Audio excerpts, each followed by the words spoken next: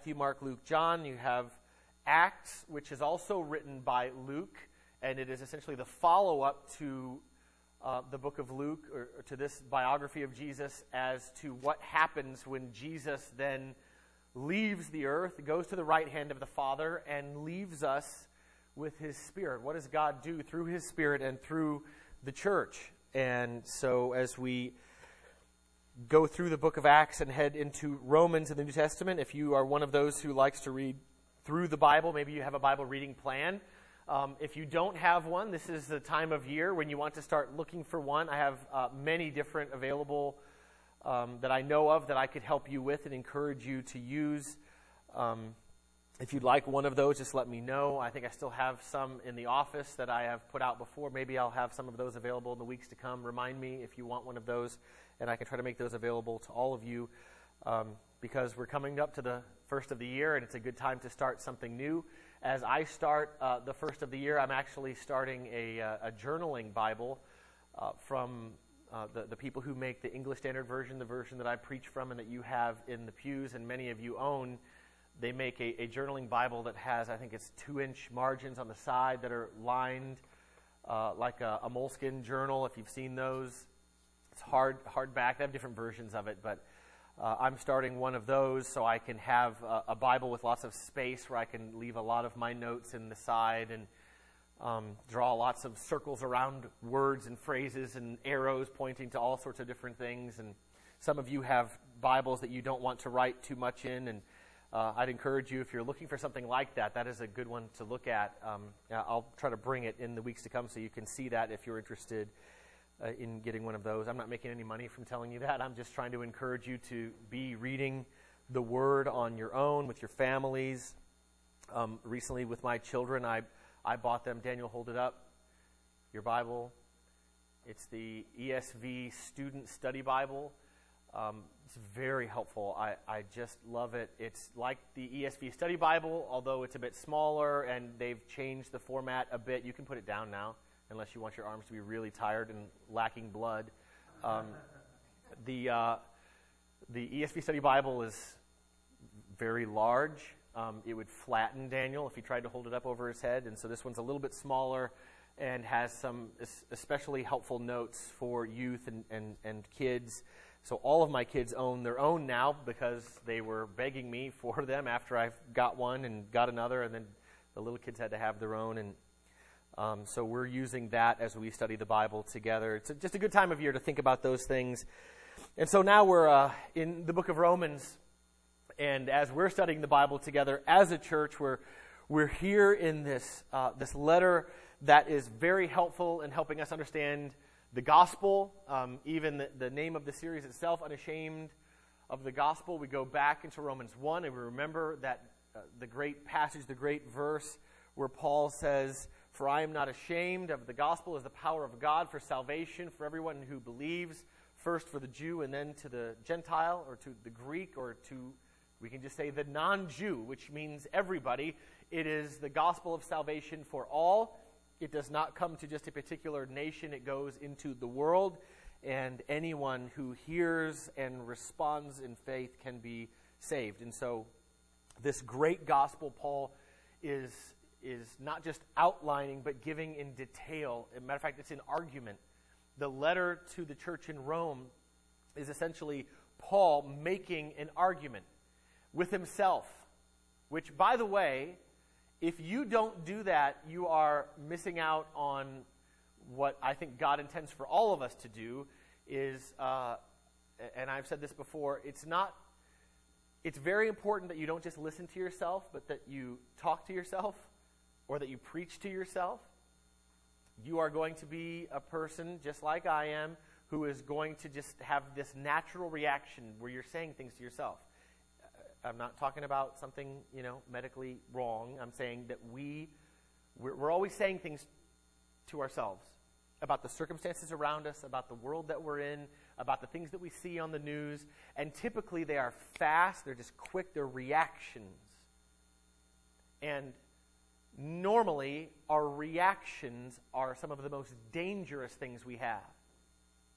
And the reason I know that is because we do things like drive.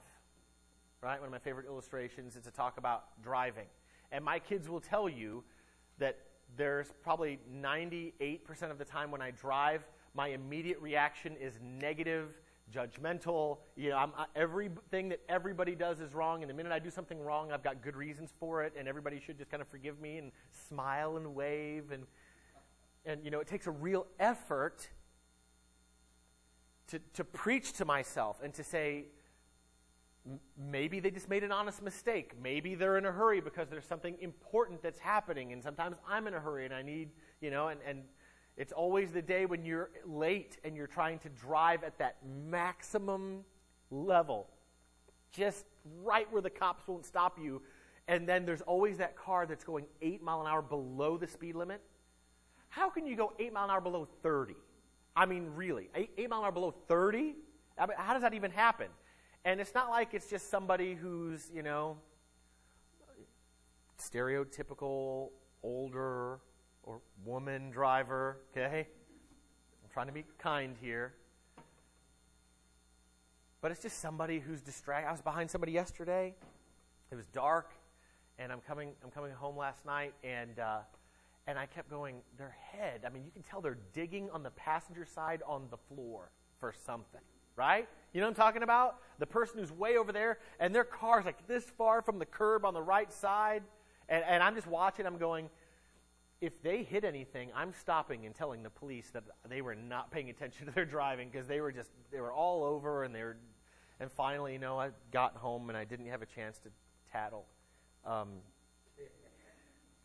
We are people who have rapid responses to things, and what we need to do is slow down and to preach to ourselves, to continually preach the gospel to ourselves. And the gospel tells us that it is not us who deserves anything, but that what we get is of grace. And Romans throughout is a letter of grace, explaining in great detail grace. And then Paul, as he explains it, doesn't just kind of give it as a lecture, but he gives it as this argument for grace. And to do that, he starts with sin and what we do not deserve and how we're all in the same boat. We all deserve God's punishment. None of us seek after God. All of us are hostile to God. We cannot be otherwise because we have sinned and everything has been so torqued that we're simply aimed that way. You're born that way. And so when that is our aim, when that is our focus, and we cannot do any other, and we don't want to do any other, we get exactly what we deserve, except that God chooses to give us what we don't deserve, which is His love, His mercy, His grace, His Son, so that if we repent of these sins and trust in Christ, we have life. And He takes us from this body of sin and death, and then He will one day make it new into this renewed body, and then He'll take the creation and He'll renew the creation so that we will live forever as His renewed people, not sinning, never experiencing the kind of suffering that we experience in this world, by which we cry and we have anger and we lie and we cheat and we steal and we long for what is not ours. Paul makes an argument, but the argument is the one that he knows. He's continually asking the question, what are people going to ask next? And he's making an argument against what that natural first reaction is going to be. And he gets into Romans 9, 10, and 11, and the natural argument that it comes to is this. He starts the book by saying, he's not ashamed of the gospel, for it is the power of God for salvation for everyone who believes, to the Jew first, and then to the Gentile. But then as he goes throughout, he begins by talking about the Jews, and then he starts talking about the Gentiles, and he says they're all in the same boat. Or I reverse that. It's the Gentiles and the Jews. But he essentially says we're all in the same boat. We all have sinned, And then he begins to talk about this great salvation and how there is no condemnation, how we are justified now by Christ. And then he realizes there's going to be this segment of those who read this, including for the last 2,000 years, who are going to say, but what about the Jews? Did they not have these great gifts? You're saying they're sinners, but God made these promises to the Jews. He promised them. And so, is something wrong? What is amiss here? And through Romans 9 and Romans 10, Paul begins to develop this argument. In Romans 11, as he keeps giving these new conclusions to new questions, he gets again to another question. Romans 11, verse 1. I ask then, has God rejected his people?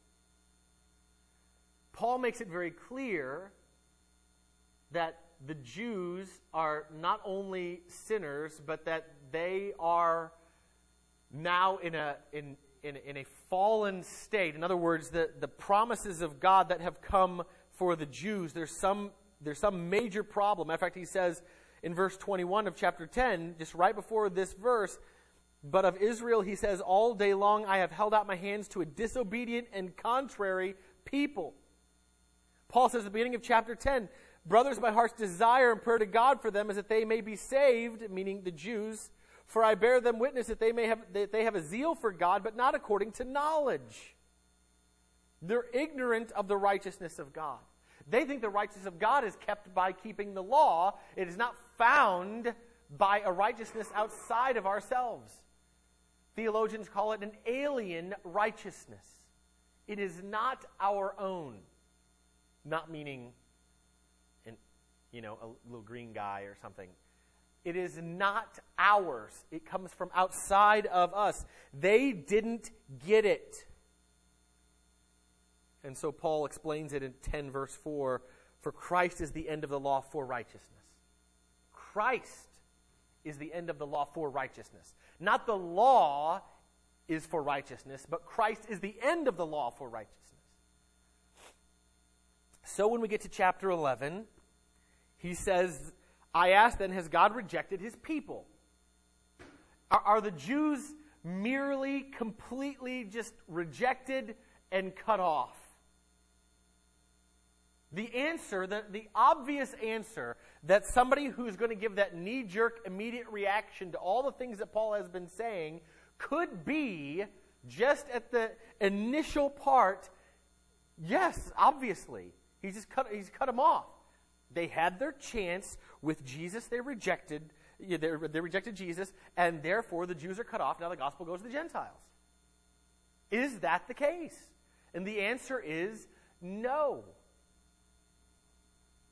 Paul says, by no means. Now, some of you have been a part of churches in the past that have taught that have taught that God has rejected fully the Jews and they're just kind of left out in the cold. Too bad for you. But then you go and read in Revelation and other passages, you start saying, but Jews are going to come back someday and there's going to be this. Okay, no. The Bible does not go there. Matter of fact, we're going to find that later on in chapter 11. We're going to talk about that a little bit.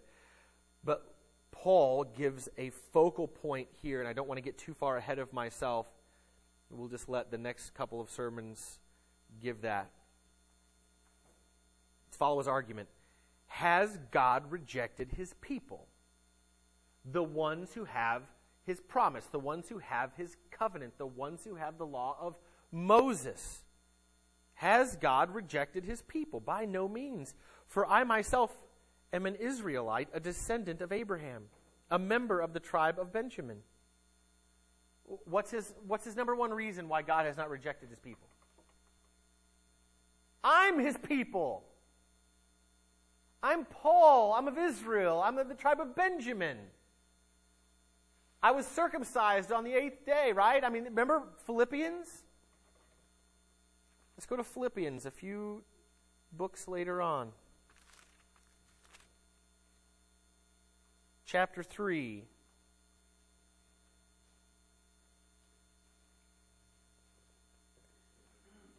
In the middle of verse 4, he says, if anyone else thinks he has reason for confidence in the flesh, I have more. Meaning that I was born into something. Circumcised on the 8th day of the people of Israel, the tribe of Benjamin, a Hebrew of Hebrews. Imagine if I were to say, I am an American of Americans. You'd be like, look at that guy, prideful jerk. You're an American of Americans? You symbolize all that is America? You know, Mr. White middle class, you know, is that really what America is? Is that it would seem like an arrogant statement, but Paul's not making an arrogant statement. I mean, it is arrogant because he's showing this is talking of the flesh, but it's still a reality. He was a Hebrew of Hebrews, meaning he was an ideal of a people.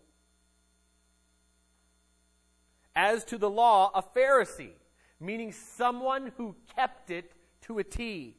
Someone who was in the most recognized group of people who keep the law, who do it well, who do it publicly, and who everybody looks up to as someone who can keep the law. As to zeal, a persecutor of the church, meaning of all the enemies of what it means to be a Jew, Paul was doing what was necessary in leading the people by having them persecute Christians, the followers of Jesus, because he was an enemy to him of Israel. As to righteousness under the law, blameless. Paul had it all.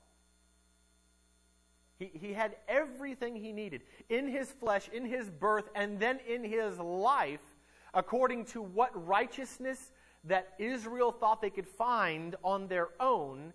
Paul had it all. He's the one who's writing the victory songs. He's the one who's got it down pat. He's the one that everybody's looking to.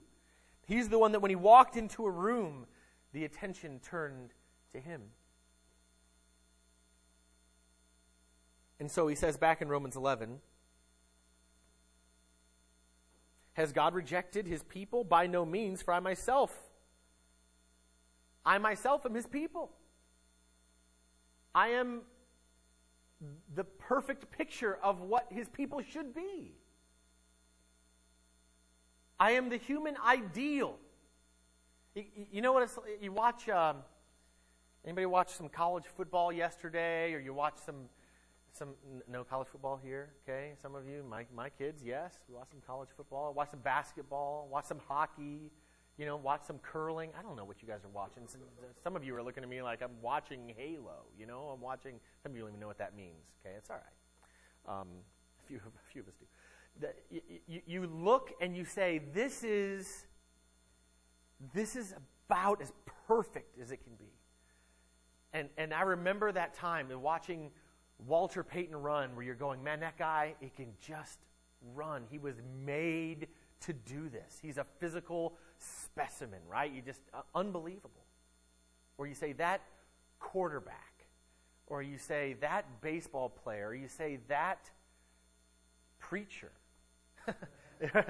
Not this preacher, that preacher. I'm not dumb enough to try to do that. But you see what I'm saying? There are people in all realms of life, in all areas of work, in all areas of study, in all areas of whatever it is that you do or enjoy, where you have that person, you say, boy, that person, man, they're just on it. And I have a particular poet that I like, and I just can't do anything wrong.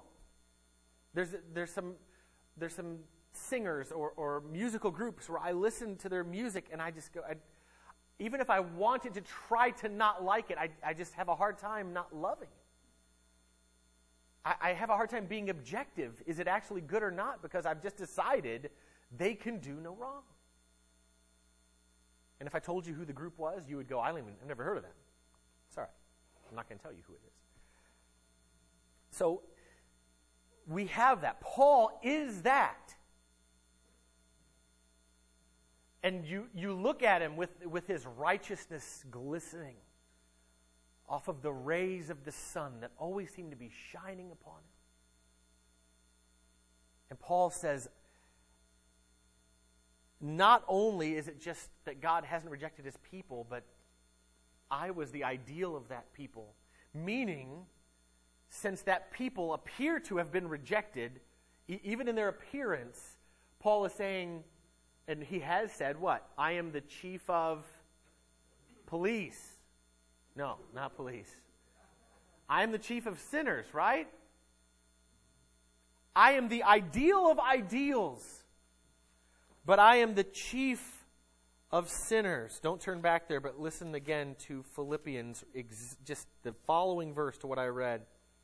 But whatever gain I had, I counted as loss for the sake of Christ. Indeed, I count everything as loss because of the surpassing worth of knowing Christ Jesus my Lord. For his sake I have suffered the loss of all things and count them as rubbish.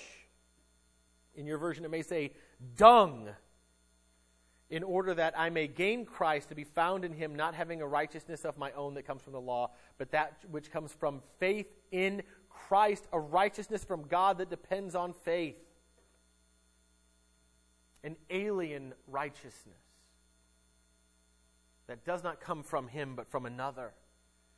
And because he realizes it comes from another, he must count everything that he is, all of his perfections, as pure imperfection. And not just imperfect like, I shop at a bookstore online, a theological bookstore, and they have their imperfection list. You know what I'm saying? Where it's a book that's been dinged up. You can still read it all. It's all there. It's just not going to look as pretty on your shelf because somebody stepped on it, pages got bent, or that it wasn't cut quite right at the printer, whatever it was. It's not imperfection, meaning it's still completely fine. It's just got a few kind of physical flaws on the outside. That's not what I mean by imperfection. I mean everything's corrupt. Everything about us is messed up, which is why Paul counts everything as loss, because we cannot gain that righteousness on our own, in ourselves, by how we're born or what we do. So as God rejected his people, by no means I myself am his people. And the ideal of his people, in where I come from, descendant of Abraham, Israelite, tribe of Benjamin, he gives some of those qualifications. In other words, his people are those who are born as his people. They are his people by birth. Okay? You get what I'm saying? Whether you like it or not, your parents who gave birth to you, everybody here has parents, right? It doesn't matter if they're divorced or deceased. My mom is dead. She's still my mom. I came from her. I didn't come from a test tube. You know, I wasn't some experiment. I mean, I may have been, but when it comes to where I came from, there is someone specific, two people specifically. I better get that right so I don't confuse everybody. There are two people specifically I can point to, and there's nothing I can do to change the fact that I came from them. I can change my name. I can go get plastic surgery. I can change my skin color. I can change my hair. I can change my eye color with some contacts. I can grow long nails and take some estrogen. I can do whatever I want to do. And it does not change the fact that I come from two people. Paul is talking about coming from that people. Israelite, Abraham, Benjamin. A tribe, a people, a nation. All those born into that people are God's people. And the question is, has God rejected his people? He can't reject his people, Paul says, because I'm his people and I'm not rejected. That's argument number one for why he says by no means. I'm his people and I'm not rejected. I'm the one writing to you as an apostle. If I'm rejected, you're in trouble. Because, and Paul's not saying I'm an apostle, he's not giving all those qualifications here. But it would be obvious to those reading, listen, this is Paul. He's a leader of the church. He's not rejected, so God didn't reject him. Therefore, he hasn't rejected his people. Verse 2, which means I need to speed up. God has not rejected his people whom he foreknew. And now we're in the danger zone for some theologically. Because, as we have described foreknew before, meaning those whom God has set his covenantal affection on. Foreknowledge is not, I look forward into time and just kind of watch what happens and see it ahead of time. That is a kind of foreknowledge that people talk about. But God, being God, does not just kind of look into the future and see things that autonomous creatures will do, meaning that we have our own will and just make all of our own decisions and God just happens to notice it. To foreknow is, and as I've explained it before, you know what, when people say in a male-female relationship that they knew each other, you know what I'm talking about? The Bible uses that kind of terminology in places. The word know there means a relational know. In that they have come together as one, as only those who have that kind of intimacy would come together. I hope that's clear enough, right? So, the kind of foreknowledge that God has is the foreloving of a people. I love them ahead of time. I've chosen to set my covenantal affection upon them ahead of time. And we know from the passage, the last 2 chapters specifically, that it says, Jacob I loved, but Esau I hated. And that happened before they were born and before they had done anything. Not because I looked into time and saw what they would do, but before any of that was done, I chose to love one and not the other. That's what foreknowledge biblically means. And if you don't like that, I'm sorry, but your argument is with God and Paul. Because that is what the Scriptures teach. And a part of the reason that we know that is not only because you can go do word studies and find out that's what it says, and that's how that word is used other places in Scripture, and we could do that. We also know that from Romans 8, which makes it very clear. I just have to find out the verse here. Romans 8, starting in verse 29. For those whom he foreknew, he also predestined to be conformed to the image of his Son, in order that they might be the firstborn among many, he might be the firstborn among many brothers. And those whom he predestined, he called. Those whom he called, he justified. Those whom he justified, he glorified. In other words, if he starts with foreknowledge, he ends with glorification. And either you are a universalist, meaning everybody's saved, or you believe that foreknowledge is only of some.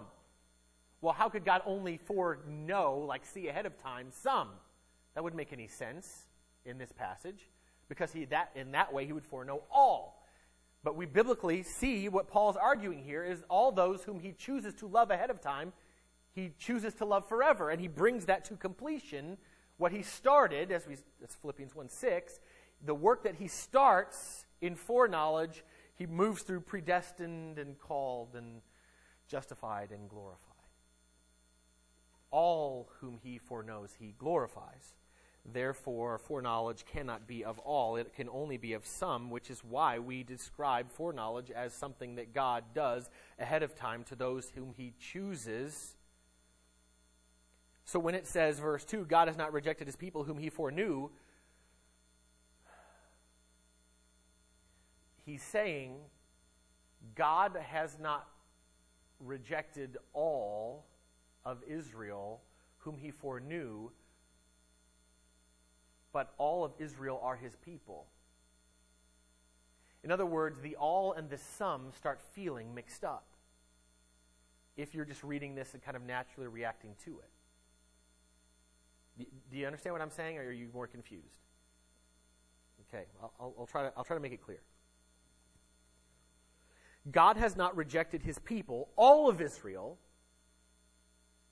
God has not rejected his people whom he foreknew. And we know foreknow must only mean some. It can only mean that. By definition, by explanation from other passages, on all of that combined. Queso, that sounds good. God has not rejected his people whom he foreknew. If foreknow can only mean some, either he's just changing the word and meaning all of a sudden because some of his people are not saved. The question is, has God rejected his people? And Paul's response is, no, there are some who are saved, essentially. So that must mean either foreknow means something else, or when he says his people, he doesn't mean all Israel.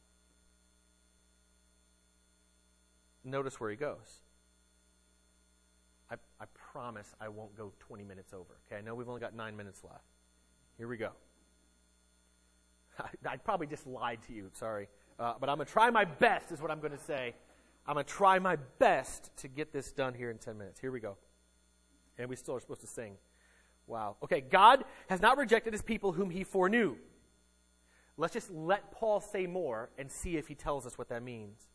Do you not know what the scripture says of Elijah? How he appeals to God against Israel. Okay, verse 3. Lord, we're in 1 Kings now. If we were to go find this, we're in 1 Kings. Lord, they have killed your prophets, they have demolished your altars, and I alone am left, and they seek my life. 1 Kings 19. 1 Kings 18 is what famous passage? Anybody know? Elijah and the prophets of Baal, or Baal, depending on which scholars you're listening to. Okay? And so he has this contest. The prophets of Baal will have their altar, and then they will try to call down their god to come and to burn up their offering, and Elijah will have this. And so they have this showdown, this death match. Literally death match. Because when the prophets of Baal lose and their God does not respond, despite them cutting themselves to try to get Baal to respond, they're doing everything they can to get their God to respond to their cries, and he will not. And Elijah goes, maybe he's taking a bathroom break. Go read it. 1 Kings 18, he says that. He doesn't use the word bathroom, but he says maybe he's relieving himself. Read it. So Elijah watches them do this, and then he calls down, after dousing the altar with water and filling a moat around it with water until it's all soaking wet, and then he calls from God, and Elijah wins, and the prophets of Baal get slaughtered. And Jezebel gets ticked. The beginning of 1 Kings 19. And now Elijah is on the run and says, Lord, they have killed your prophets, they've demolished your altars, and I alone am left, and they are seeking my life. He's in despair, he's in fear, despite the display that he has just seen, as well as everybody else. The wrath of a human has caused him to fear, and he feels like he's all alone. He not only feels like he's all alone, he basically says, I'm all alone. There's nobody else. It's just me. What does God reply to him? It's 1 Kings 19 and verse 18. I have kept for myself 7,000 men who have not bowed the knee to Baal. God says, you're not alone. I know you feel alone. I know that at the moment you're probably by yourself. But the point is, you're not alone. I have my people. I have my people. They haven't taken away all the people. I have my people. Why would God let there be no people left? God says, I keep my people. I have my people. I've got my 7,000. So too at the present time there is a remnant chosen by grace. Now this is Paul making the argument using the illustration of Elijah into the present time of Paul's day, saying if God keeps a remnant, then he keeps a remnant now. God always has his people. Okay? So too at the present time there's a remnant, and he says, chosen, foreknowledge, predestination, election, right there, right? Chosen by grace, meaning not what they've done, but what God has done. Not because of what they will do, but because of what he does through Christ.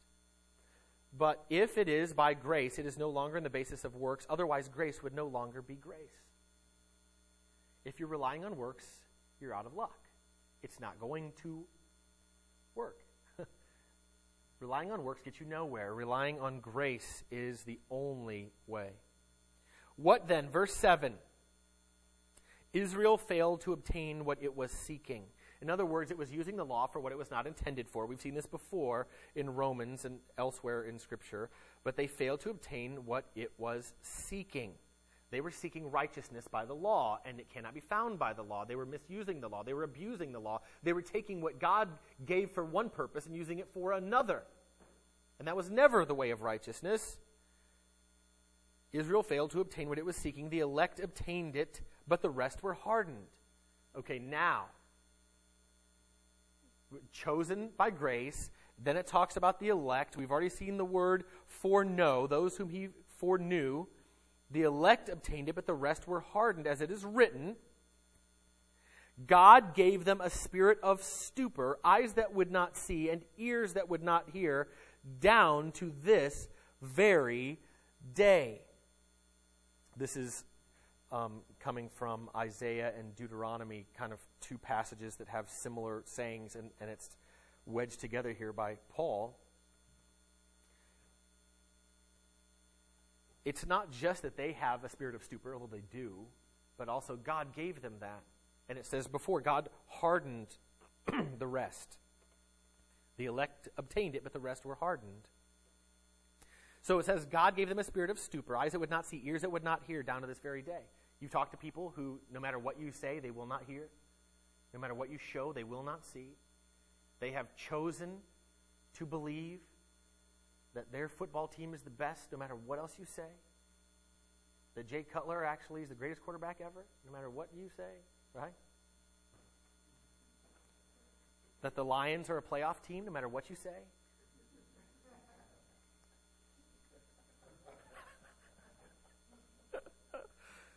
Which they are not, I'm saying, prophetically. Word of knowledge from God. We'll see. We'll see. Okay, we should actually focus here and get done. So, there are those whom God chooses, and there are those whom God hardens. And then it says, and David says, which is in Psalm 69, let their table become a snare and a trap, a stumbling block and retribution for them. Let their eyes be darkened so that they cannot see, and bend their backs forever. In other words, the bending of backs is an interesting kind of word picture here. The idea of the burden is still upon them. And so if they choose to try to seek righteousness by works, they cannot achieve it, but by being hardened and by hardening themselves, as both are happening simultaneously. It is never that God merely hardens those who really, really would believe in God. God hardens those who are already they're already wanting to do their own thing.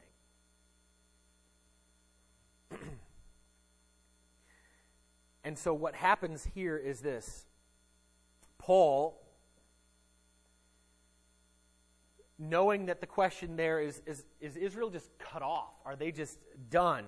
And Paul's going to have more to say about this, but just in this passage today. Has God rejected his people? The answer is no. Number one, because I'm Paul. I'm an Israelite, a Benjaminite. I'm a Hebrew. You know, I've got all the qualifications. I've got everything there. I'm born into this family, and I'm saved. So no, that's not possible for that to be true because of me, because I'm an example of that. But beyond just me, let me also explain a second reason. The second reason is that God foreknows a people. And foreknow means some. And we have already read in other passages we already read from other passages in Romans itself that there are more. Let me just turn to two of them. 2:29. But a Jew is one inwardly. What is Paul's qualifications for being a Jew in Romans 11? Outwardly, right? They are, I'm born, they're the externals, they're those things. But though I'm born into a certain family, and that's just a part of who I am by birth, it's not something I choose or whatever, he says in chapter 2, verse 29, a Jew is one inwardly, and circumcision is a matter of the heart, by the Spirit, not by the letter.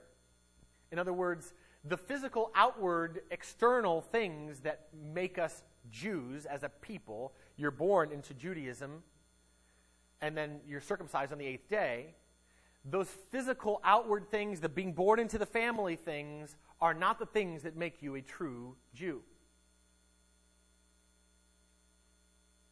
Although they make you a part of a nation, that doesn't necessarily mean you're his people. And it is a beautiful and important thing for us to understand. Because if we don't get that, we'll just be okay where we are with what externals we have.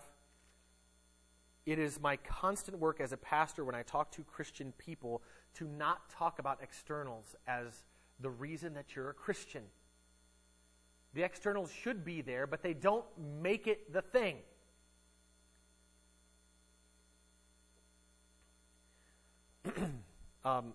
Chapter 9 and verse 6, and then we'll finish up where we are. Chapter 9, verse 6 says, "But it is not as though the word of God had failed, for not all who are descended from Israel belong to Israel." Seems contradictory, but it's what Paul has been saying all along. And so he makes it clear here, it is not those who have descended into Israel, have become a part of a people because they're just simply born there, who are his people. God has a people among his people. In other words, I'm using people in two different ways there. The Israelites are God's people. Yes, they've been given the oracles of God. They've been given the promises of God. They've been given, the prophets. They have all of these things that are external benefits of being there. But just because you have all those benefits doesn't mean that you're going to get to the end that he wants, which is that you are the people of his people. Sometimes I describe the church as a city within the city. It's not something I've made up. It's something other people have said. But we are to be like another city within the city that we're in. We are to show a way of using the economy differently. We're to show a way to use material things differently. We're to show the culture around us. This is what it means, not just to be a Christian, but this is what it means to live within the city of God, in the middle of the city of man. And what Paul is saying is these promises all came to the people of Israel, but only certain people actually received the promises. Only certain people are actually foreknown by God, elect by God, chosen by his grace. And therefore, God has not rejected his people because you're thinking of his people as Israel, and I'm thinking of his people as the ones whom he's chosen. In other words, he changes the argument to, you can't talk about his people as those who are born. You talk about those people who are born again, what we would use in Christian terminology. After Christ, the words are born again. And that's the same way people have always been saved. So let me just finish with this. And I kept my promise by 15 minutes, which means I'm 5 minutes late. Yeah, I'm just going to keep preaching, Wayne. That's fine. The hardest hearts are no match for God. I just want to add that thought there at the end, because it is not their hardness that determines whether or not they can know God. It is God's mercy. You can talk to the hardest of people, the most determined of sinners to reject God. And if God sends his Spirit and melts their heart, everything is changed. It's just, that's how God works. And so we don't look at people as some are harder than others. It's very common in books on evangelism and things, is there are certain groups that are just hard to the gospel. They may be hard because God has allowed them to be hard, or God has hardened them because they have, rejected or whatever. But all people have rejected, so therefore nobody's a match for God's mercy. Nobody can withstand when he chooses some for salvation. And then let me just say this second thing, and I'll be done. Sometimes we're Elijah, and we feel like we're alone, and we feel like, I just recently met with a guy, and he was asking, what churches around you are like-minded? And I said, well, of the ones who actually are preaching the gospel, there's this church and this church and this church, but of the ones who believe the gospel in the way we believe it, we're a rare breed. And I'm not saying that to somehow be prideful. I'm really, really not. I'm just saying, when we have weeks off, we don't just go and play. We've visited many of these churches, and we're shocked by some of the things that we hear and the things that are not believed there. And so it's very easy to go, man, we're just all by ourselves. But God says, I have my people. I have my people. And when we feel like it's the end, we feel like there's nowhere to go, we feel like there's no one there, God has his people. God has his remnant. And Paul's point is, when it looks like God has rejected a people, he always has his remnant. And so today, a Jew can become a Christian just as quickly, just as easily as anyone else. And it's just as difficult, and they're just as hardened as everyone else. Because what God has done is not just rejected them completely or accepted them completely. He has said, I've always had my people within my people.